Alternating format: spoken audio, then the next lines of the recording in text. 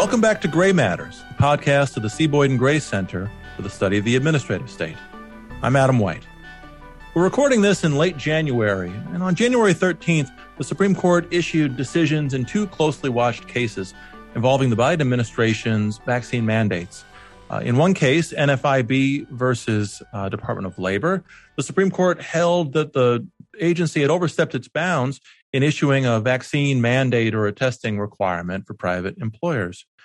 In a concurring opinion in that case, Justice Gorsuch said that the court had applied the major questions doctrine. He said the court rightly applies the major questions doctrine. And he went on to say, why does the major questions doctrine matter? It ensures that the national government's power to make the laws that govern us remain where Article 1 of the Constitution says it belongs, with the people's elected representatives. Well, some people would agree with him and others would disagree. And so to discuss that issue, the major questions doctrine and the future of Supreme Court jurisprudence in administrative law, I'm joined by two experts and friends. Gillian Metzger, the Harlan Fiske Stone Professor of Constitutional Law at Columbia Law School, and Kristin Hickman, the McKnight Presidential Professor in Law at the University of Minnesota. Gillian, Kristin, welcome to the show. Good to be here. Happy to be here. Why don't we start with Kristin? Kristin, can you just describe, I'm sure the listeners, most of them know, but how would you describe the major questions doctrine, what it is and what purpose it serves? Sure. Now, I have to preface this explanation of the major questions doctrine by observing that even though the major questions doctrine has been around for a while, the opinions in NFIB versus Department of Labor reflect some disagreement among the justices, I think, over how to think about it going forward. I assume we're going to talk about that disagreement in the course of this podcast. So I will simply describe the major questions doctrine as I think it has been historically understood, and as I think the court's per curiam opinion in NFIB applies it. The major questions doctrine emerged some decades ago as a strand of the Supreme Court's jurisprudence on judicial deference to agency interpretations of statutes. In 1986, then Judge Breyer published a law review article in which he reflected upon the circumstances in which courts are inclined to and should defer to agency statutory interpretations. And one of his observations was that courts are more likely to defer to agency interpretations addressing what he labeled interstitial matters, because those are the sorts of questions, he said, that Congress is likely to leave to agencies, whereas Congress itself is more likely to have focused upon and answered major questions. In other words, I think we can construe statutory silence or ambiguity as a delegation of policymaking discretion to an agency when the interpretive questions are small ones or interstitial ones, but perhaps not so much when the silence or ambiguity implicates a major question. Now, since Justice Breyer wrote that article, the court has invoked this idea of judicial deference being inappropriate for major questions in a small handful of cases, some of which the agency won and some of which the agency lost.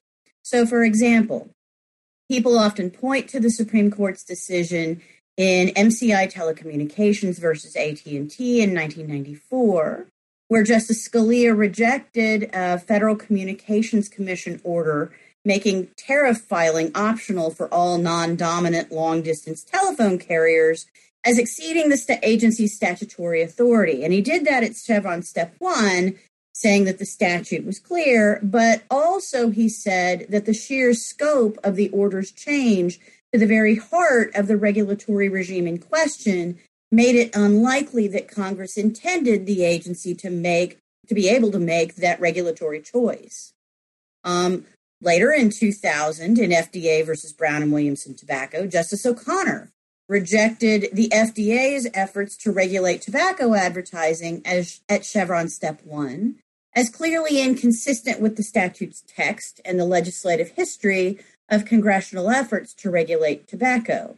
But citing the MCI case, she also suggested that Chevron deference was inappropriate in certain what she labeled extraordinary cases, where the legal question is of such economic and political significance that Congress could not have intended to delegate it to the agency to resolve in what she said would be so cryptic a fashion as might have been such in that case.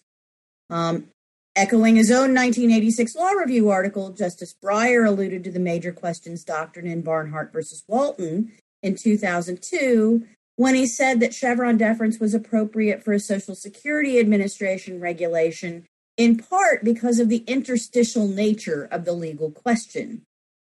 And then in King versus Burwell in 2015, Chief Justice Roberts for the court said that an Internal Revenue Service regulation interpreting the Affordable Care Act was ineligible for Chevron deference because, number one, the tax credits at stake were central to the statutory scheme.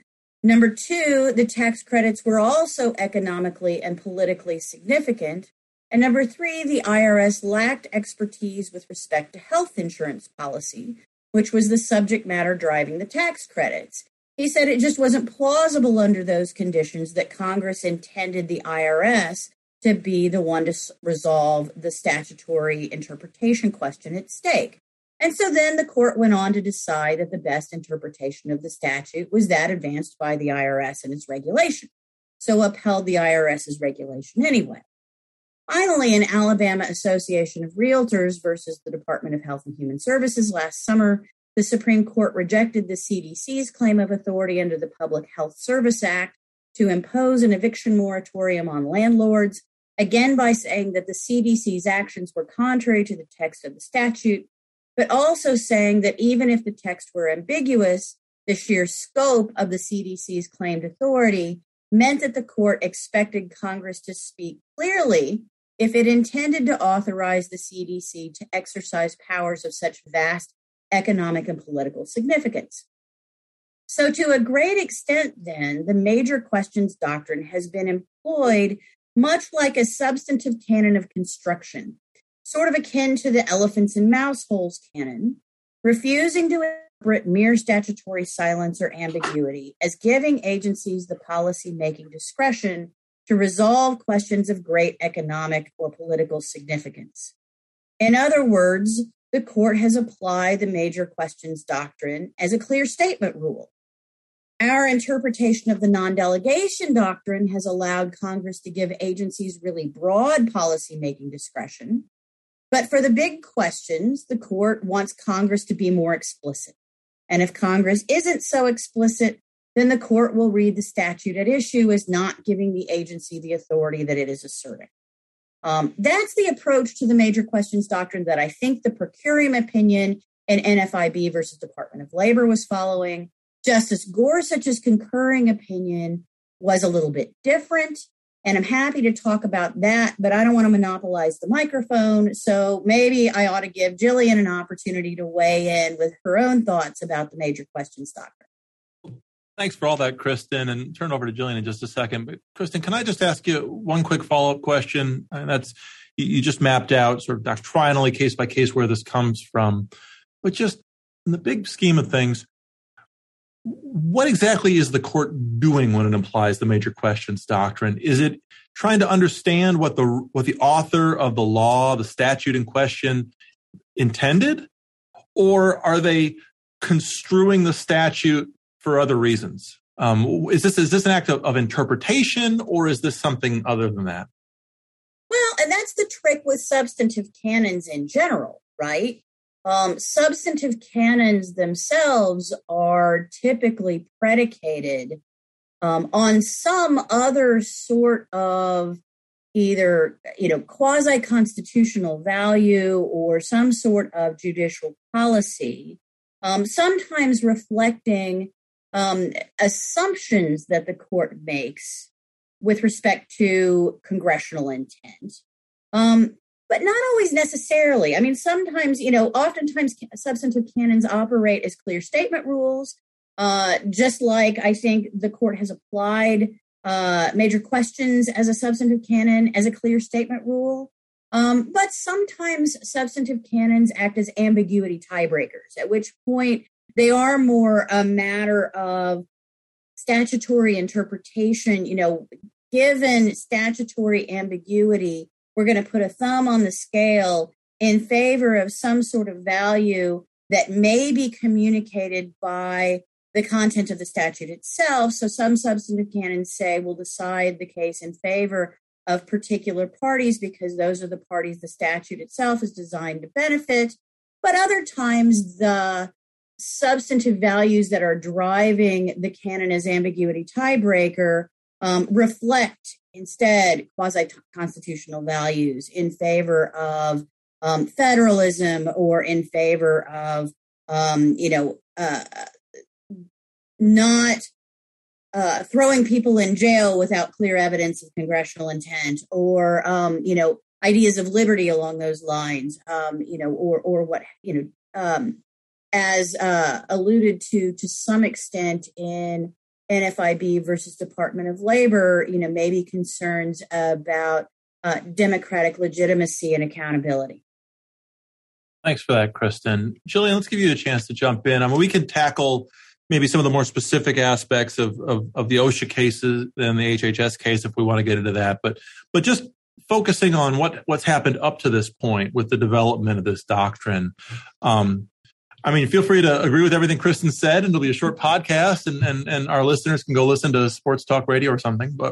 Or if you have any sort of other opinions on the subject, please jump in. What's your take so far on the development of the major questions doctrine? So, as far as Kristin went, I actually have some similarities, but I think both of you kind of hit on what I would say are the two key questions right now. One is what is happening with this doctrine and the way it is being evolved and the way it's being applied. And the other one related to that is it really a doctrine of interpretation at all at the moment, or is it something else? I have real concerns about how the court is invoking and applying and using this doctrine right now. And I don't think that the Supreme Court is being open about what it's doing. And I actually think the way that it's applying it is unjustified. So I do think that, as Kristin said, it began, we're familiar with it as this idea you don't defer to certain kinds of interpretations, right? So if you've got an ambiguous statutory provision and, the agency is using it to assert authority in an unusual and unexpected way, we're not going to defer to that. And that kind of makes sense. Chevron is a doctrine about implied delegation.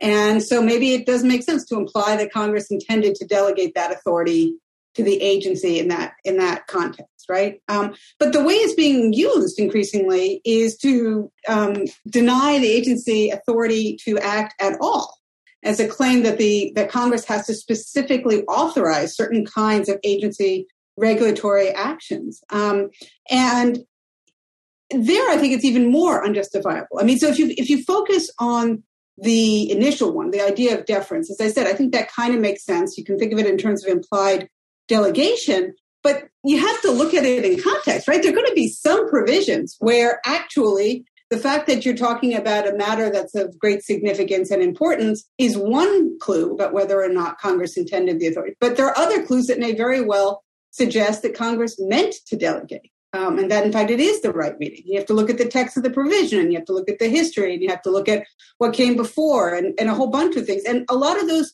clues may actually say, in fact, the agency should have this authority here, right? So I think it works as a doctrine, provided it's just one clue about whether or not you should defer among others, right? It shouldn't be the all-encompassing basis. When you turn then to how it's being used as a requirement of specific authorization, that has even weaker foundations, right? To begin with, it is often being asserted in the face of statutory text to the contrary. You've got very broad statutory provisions, and the court is saying, it doesn't really matter if that's broad because Congress didn't clearly authorize this action, right? And that's just a different move, right? And it's not a move, I think, intended to try and understand what that statutory provision means. I think it's being animated by different kinds of concerns, the kind of substantive concerns that Kristin alluded to. And one thing to do here is, we have the famous elephants and mouse holes canon, right? I think you could contrast the current uses of major question with that canon. That canon basically says, right, if you've got a narrow or unusual statutory hook, we're not going to think that Congress meant it to be a font of great authority, right? Makes sense. But a lot of the statutory provisions that we have right now, these are elephant holes. They're not mouse holes. and guess what? The agencies are finding elephants in elephants holes. And you may think that their interpretations don't work, but do it on the basis of the full provision. And I'm sure we'll discuss whether or not non-delegation provides enough basis. I just don't think it's an adequate basis for what the court has been doing. But more importantly, I don't think the court's acknowledging what it's doing, right? I don't think it's really coming up front and justifying why non-delegation allows it to make these moves to strike down very broad agency actions that are based on very broad statutory provisions. And until it starts doing that, then I have real concerns that this is just, a sort of unjustified invalidation of agency action without really telling us where the action is and what's going on. Gillian, if this is just a doctrine of constitutional avoidance in the way that Kristin suggested earlier, maybe phrase it a different way, do you think of it as a doctrine of constitutional avoidance? And if so, how does it fit alongside other sort of avoidance doctrines, whether it's construing statutes to avoid conflicts with free speech or other constitutional rights? I mean, keeping it in its right place as you see it as one tool among many, do you think it's at least similar to other avoidance canons, or should we still think of it as something fundamentally different from that? So I think, first of all, I don't think it's being kept on this. I think it's becoming, all-encompassing. And part of this is how these cases are coming to the court and how they're deciding them, right? But, at least grapple with the fuller text, at least grapple with what the agency did, right? And instead, all we're getting is this very kind of flip and often inconsistent reasoning from the court. So hopefully that doesn't fit with the way the court approaches most questions to begin with. One of the issues when you're dealing with constitutional avoidance is the key question: how strong is the underlying constitutional claim, right? Now, with federalism clear statement canons, which are often critiqued, to be clear, but a good deal of how we enforce federalism today, and the court has openly, I think, justified this, is that it's often in the form of a kind of process federalism. It's through the idea that Congress, the processes of Congress are going to be how we take state interests into account. And therefore, clear statement is part of that intentional, putting traction and making it hard to enforce. You can agree or disagree with it, but it's an understanding of substantive federalism that is, I think, there. When it comes to non-delegation, the court recently had a non-delegation case in which it rejected. A majority of the court did not, granted it was a plurality and you had Alito, and then it may be that there is now a majority of the court for revitalizing non-delegation. But at the time, the long-standing approach to non-delegation, which is that we only need an intelligible principle, was what the court affirmed. And instead of coming out and saying, we are changing our tune, which would mean that they would have to justify changing their tune. And there are a whole bunch of reasons to think that the claims about non-delegation that Justice Gorsuch in particular has been advancing cannot be supported as interpretations of the Constitution as an original matter. His version of non-delegation doesn't fit with the structure of the text of the Constitution today, but at least have at it. Engage the merits of that rather than pretending that you're actually interpreting statutes when you're really just enforcing these statutes. So that's what I find troubling. It's a frequent critique, to be sure, of constitutional avoidance, that you're avoiding actually engaging with the constitutional question. But it's particularly acute when you're talking about non-delegation, which is a doctrine that has really not been enforced in any robust way, and that would mean such radical changes to the shape our government takes that it really would have to be engaged with directly before we would go there. A couple points, Kristin, that maybe I'll bring over to you from what Gillian just said, and maybe we'll pick up with the one she just left off with. We often hear about the major questions doctrine as being downstream of the non-delegation concerns of a number of the justices on the court, or it's an application of the non-delegation principle. But Gillian makes a good point here. Before they can start avoiding a non-delegation problem, there has to be established that there's a non-delegation problem. Can they really use major questions to enforce non-delegation principles without first actually just announcing what non-delegation standard they're dealing with here? What problem they are trying to avoid with this doctrine? Sure. And that's, I think, one of the interesting aspects of the per curiam opinion versus Justice Gorsuch's opinion in NFIB versus Department of Labor. So, in the Gundy case, when Justice Gorsuch, in his dissenting opinion in that case, was advocating for replacing the intelligible principle standard as the way we interpret the non-delegation doctrine and the vesting clause of Article 1. He talked about, his ideas about, policy making versus filling in details, and he set up the major questions doctrine as something different, as a subconstitutional way of avoiding non-delegation doctrine issues, like I've been describing. It's a substantive canon. And after Gundy, later that year, in a statement regarding the denial of certiorari in a case named Paul versus United States, Justice Kavanaugh who did not participate in Gundy, spoke approvingly of Justice Gorsuch's Gundy dissent. But then he went on briefly to talk about major questions doctrine and to suggest that Justice Gorsuch would not allow congressional delegations of authority to decide major policy questions, even if Congress expressly and specifically delegates that authority. And the way I read Kavanaugh's statement in Paul, I read it as doing something a little bit different than what Gorsuch was attempting in Gundy, with a slightly different vision of how to approach non-delegation, what the alternative might be instead of intelligible principles. And that Kavanaugh's reliance on major questions in that sense is just a little different than Justice Gorsuch's approach. What I see happening in NFIB versus Department of Labor, you have the per curiam opinion. And I think Gillian's right with her criticism of the per curiam opinion in that it really doesn't engage very thoroughly in a traditional tools of statutory interpretation sort of a sense before turning to major questions as substantive canon. But nevertheless, I see the majority's opinion as relying on major questions as substantive canon. Justice Gorsuch's opinion, his concurring opinion in NFIB is different in that I think he is continuing to advance his pursuit of replacing the intelligible principles standard, except now he's at least implicitly picking up on Justice Kavanaugh's statement in the Paul case, and effectively, although not quite so explicitly, turning to that as the replacement standard, turning to major questions as the replacement standard for the intelligible principles standard, rather than treating major questions as simply a canon of statutory construction.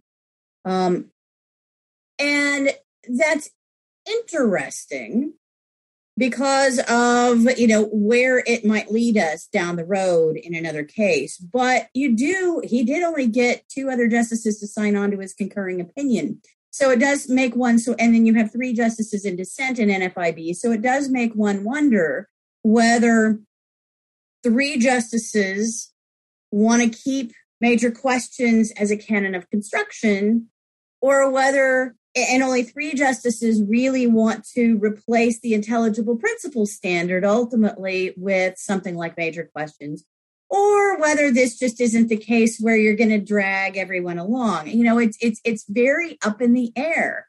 And with the consequence that I don't know entirely how to think about major questions doctrine now. Are we in the process of turning it into a constitutional standard as opposed to a canon of construction? Or do we really not have 5 justices on board to do that, such that the better way of thinking about it continues to be thinking of major questions just as a subconstitutional substantive canon of construction, which is a lot weaker potentially in terms of what it would accomplish? Can I just add one thing to that? I think that's right, and you do see the move, major questions doctrine, and then Kavanaugh, when he was on the D.C. Circuit, advanced this major rules version, which he then references in his Paul opinion, and that is a distinct form that is more what we're seeing now, but it's never been justified, right? So, and what I find particularly troubling is the idea that Congress has to clearly and specifically authorize a particular agency action needs justification. It's fine to say you need clear authority for major actions. That's fine. But sometimes Congress writes broad provisions precisely because it is anticipating new problems and it wants the government to be able to respond to them. And what the court seems surreptitiously, if we go with this line that is particularly articulated by Gorsuch, if that is the line, to be saying is Congress can't do that without ever justifying why Congress can't do that.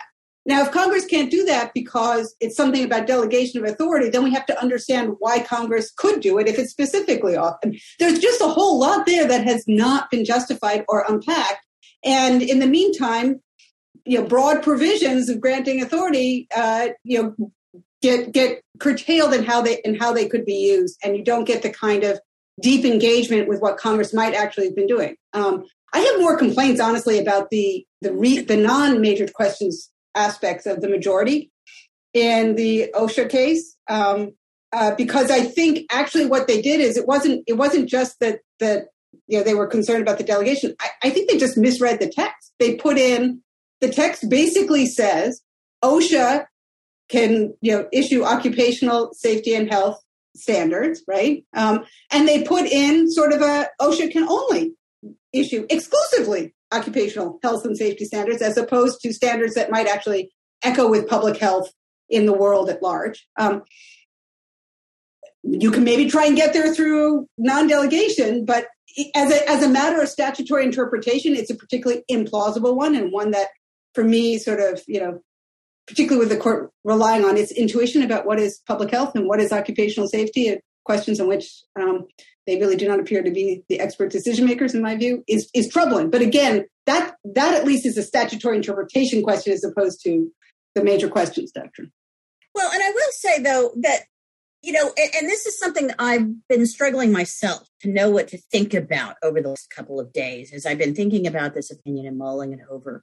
One of the disadvantages, it seems to me, of treating major questions as a canon of construction is that in all the cases previously where you saw major questions being applied, the Supreme Court took upon itself to interpret the statute using text, history, purpose, whatever canons, etc.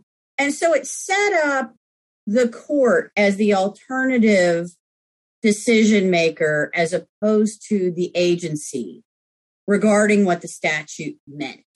And while I understand the reservations about reinvigorating the non-delegation doctrine, there is this question that Justice Gorsuch poses in NFIB where he says the question is who decides. And he sets it up instead as a question of whether Congress or the agency decides, effectively, in some sense, trying to take the court out of the major decision-making role. One of the things you saw in King versus Burwell that I think some people found a little bit dissatisfying is the court said, we're going to decide what this statute means. And ultimately, that means the court deciding the policy question. I mean, admittedly, they sided with the agency. So as a consequence, you've got two branches then deciding the question. But in some of these other major questions cases, you could ask how aggressively is the court employing other tools of statutory interpretation to reach a conclusion regarding statutory clarity, where perhaps statutory clarity really doesn't exist. So if you look at FDA versus Brown and Williamson Tobacco, for example, the statutory analysis that the majority opinion went through to conclude that the meaning of the statute was clear was extensive. It wasn't just looking at text. It wasn't just looking at the history. of the Federal Food, Drug, and Cosmetics Act. It was, looking at sort of 100 years of history of of Congress trying and failing to regulate tobacco.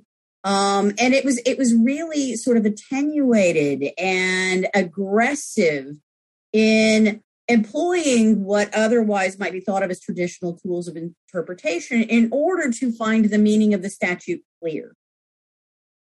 And so one of the things that I'm concerned about, the court using major questions as a substantive canon is that it does seem to prod the court to be very aggressive itself in interpreting statutes rather than punting questions. I guess that does still punt questions back to Congress after Brown and Williamson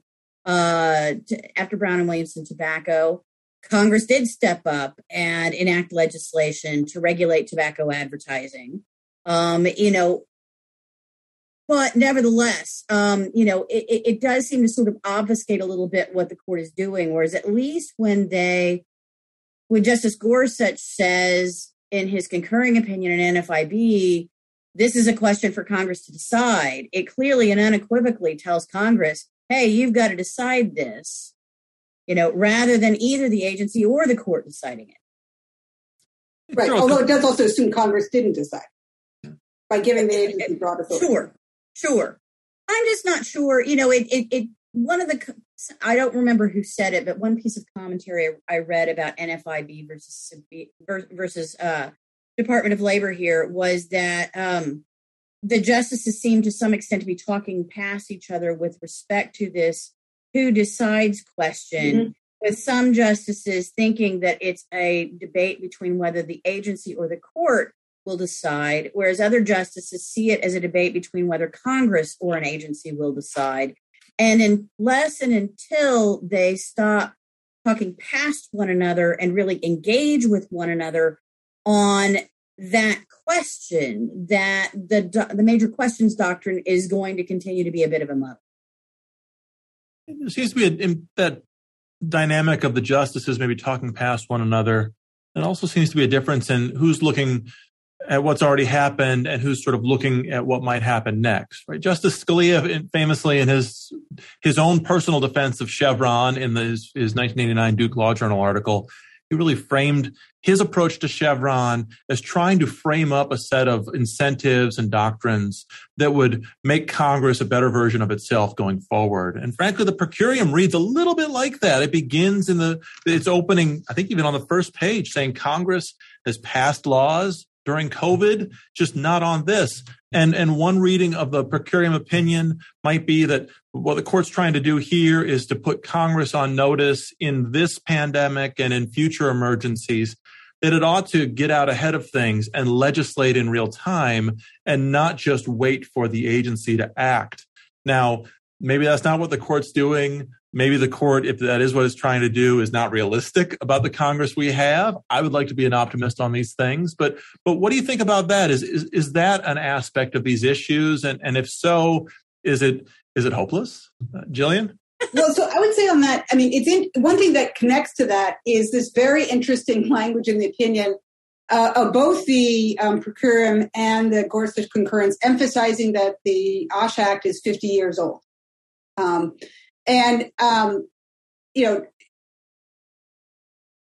Unclear really fully what that means. Obviously, statutes there's no time limit on our statutes, right? Still perfectly valid statute on the books.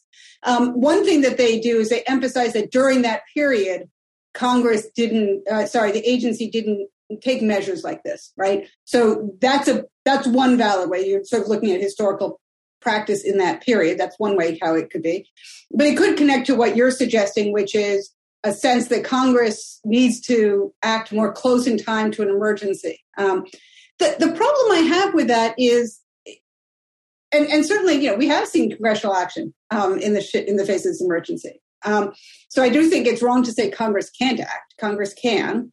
But one of the ways that Congress acted in this particular area with the OSHA Act is precisely to say, we know there are going to be new hazards in workplaces. That's one of the things we know. That's what we've seen over time. The Industrial Revolution, things are changing in workplaces, new dangers, toxins. And so what are we going to do? We're going to give an expert agency precisely so it anticipates. We don't want the workers to have to suffer the injuries before protection can come in. We have an agency. We're giving it broad authority. And we're giving this emergency temporary standards, which is what was really at issue in the OSHA Act, right?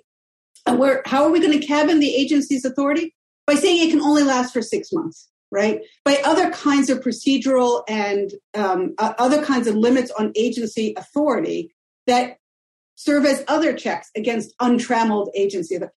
By the way, none of that is mentioned in the opinions, right? The kind of traditional ad law idea of, procedure and time limits and knowing you're going to have to have judicial review, all of that, of the record, of supporting it. That's how we think of constraining agents, but gone from these opinions altogether, which is another thing that I find troubling. But, my concern with the per curiam suggesting that Congress needs to step up and act is that then we need to have an account and justify why it is that what Congress did, anticipating there would be new dangers in workplaces, isn't enough.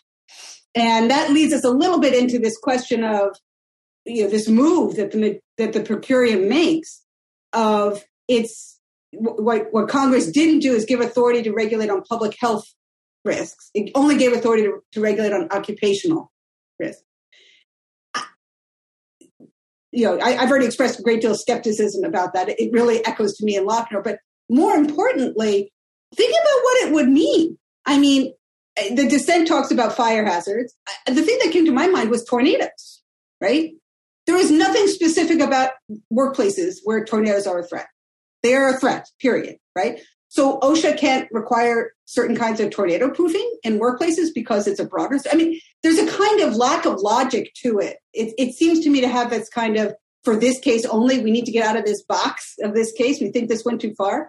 And so I just find that particularly troubling. And then when you look at the other case that they decided that day, where they recognized that a health and safety standard is actually a health and safety standard, miraculous, here we go. So the other thing, what I'm voicing is just frustration. I find that these decisions by the court, not only are they not justifying what they're doing, they are unprincipled, they are inconsistent. And part of this is they're coming on a very fast basis. Part of it is they seem ideologically driven and forced on the court in some ways by ideological lower courts.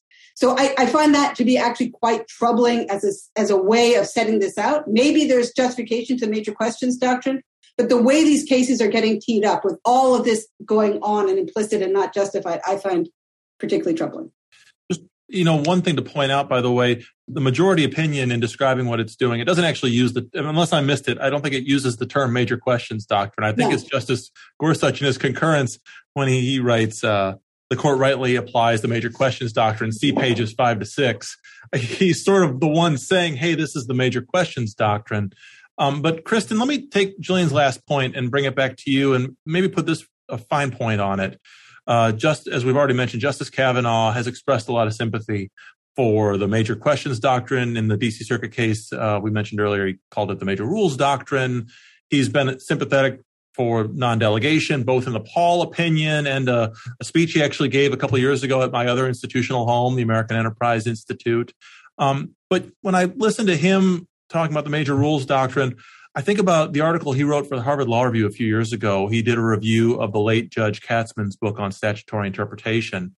And I think it was, the first page of his article, he says, one of the downsides of Chevron, what does he say? I have it here.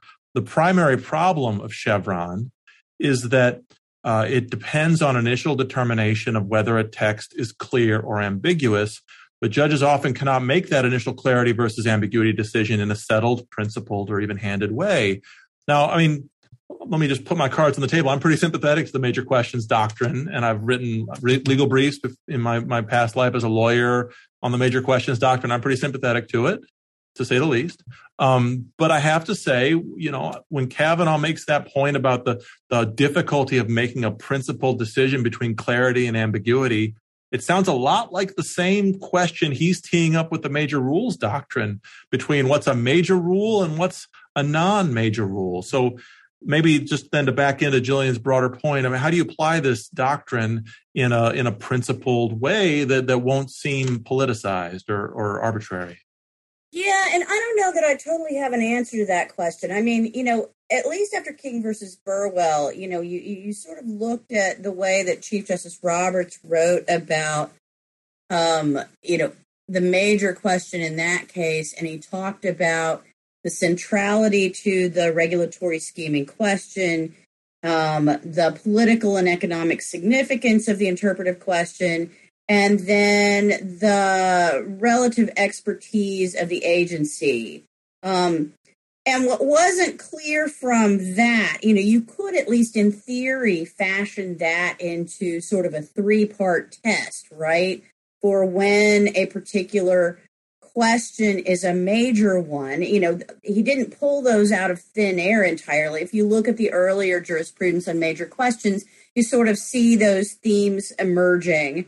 But what if only one of them is present, or what if two of them are present? It's what if a question is economically significant, but not politically all that significant? It's not entirely clear. Which factors are especially relevant in defining exactly what is or is not a major question?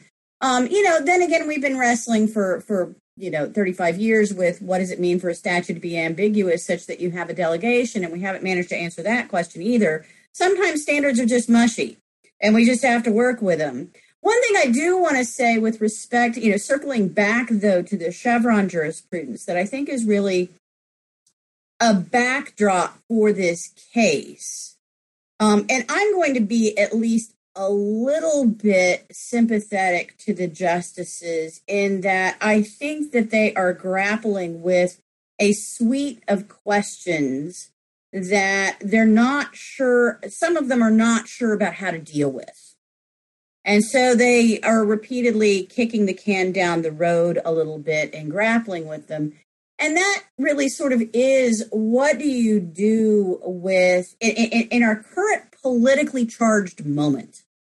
Although it's not unique to this moment, this has been going on, I think, for a while. When you have political pressure on the government to act in a certain area, to solve a particular problem, and Congress either doesn't act or isn't able to act or, doesn't step in for one reason or another, then because we do have such broad delegations to the executive branch, there is now this pressure.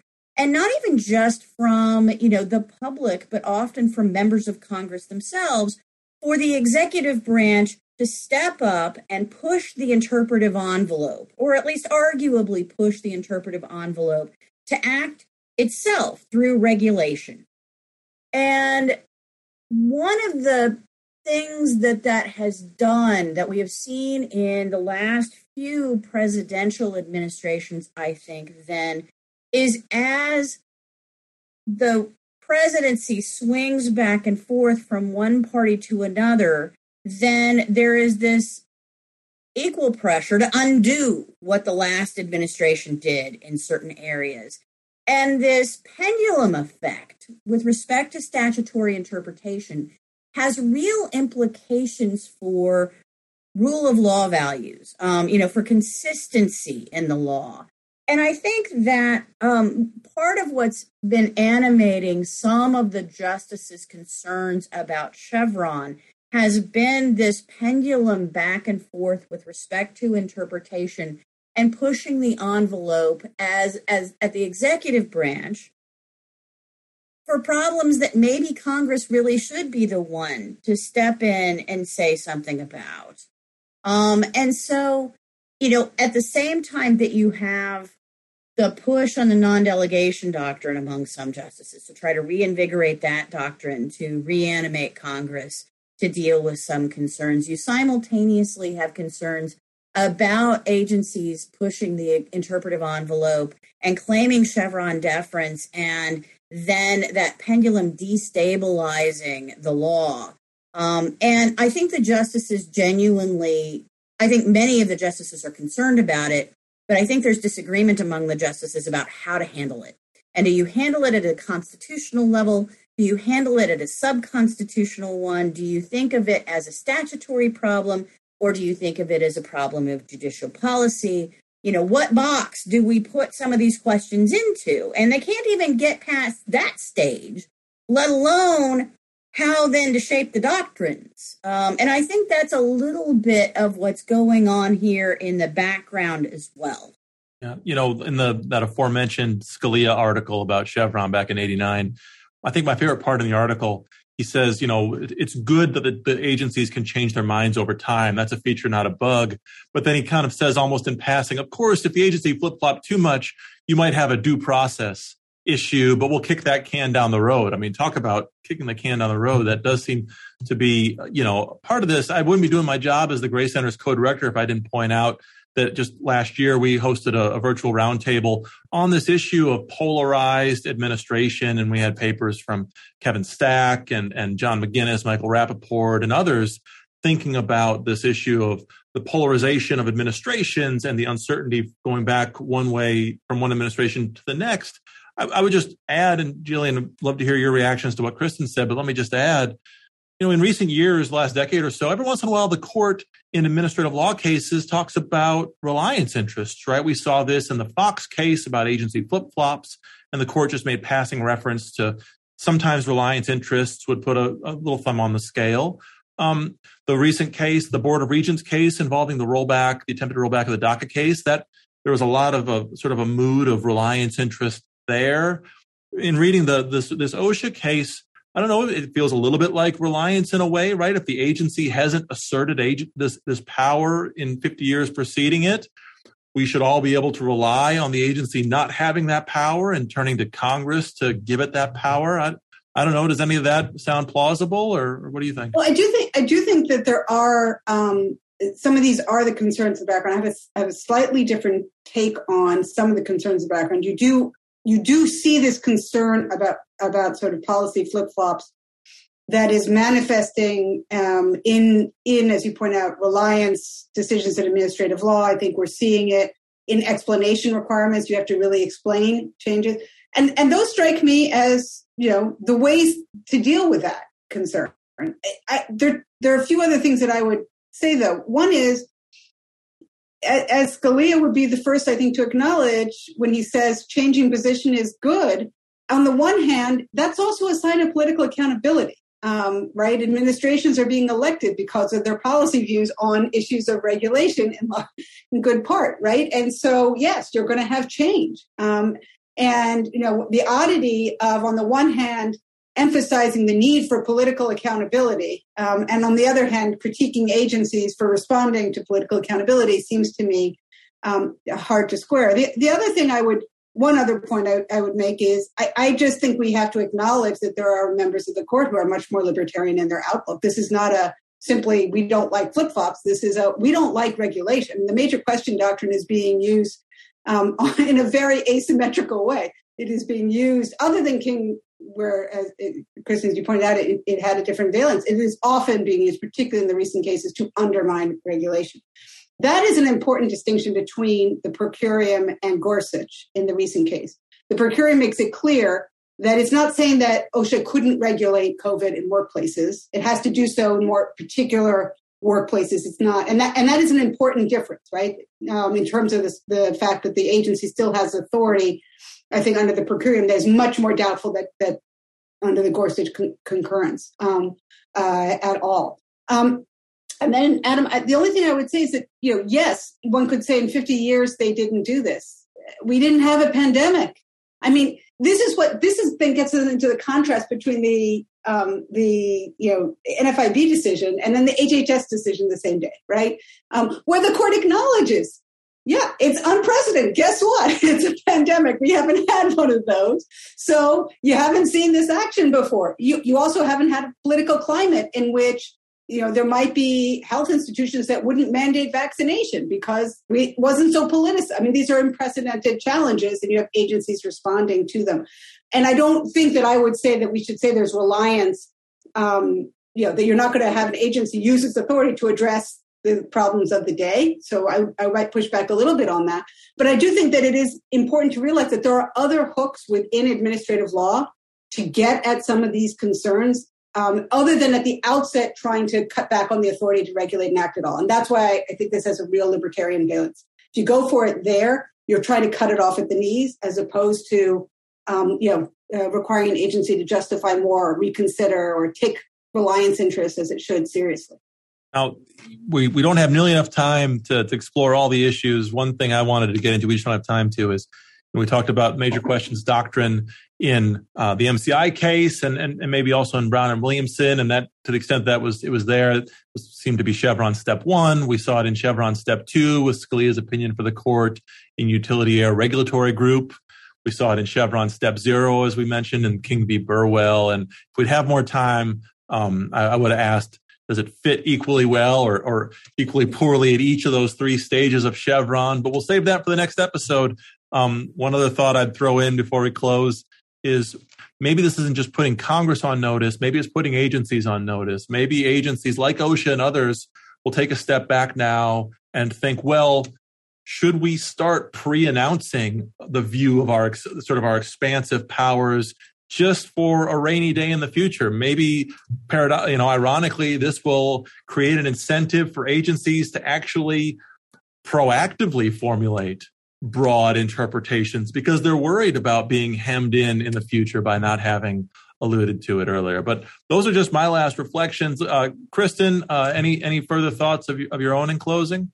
Oh, I mean, I think just very quickly in response to your last point, I think far more likely is that agencies will instead, rather than trying to preemptively speak broadly, I think agencies will turn their focus to more interstitial questions, to use Breyer's terminology, in order to avoid these kinds of fights. Now, you can debate whether that's a good thing or a bad thing as a normative matter, but that would be, I think, more likely than agencies preemptively trying to claim authority on the offhand chance that someday that they might want it, because how are they going to know exactly how to frame it?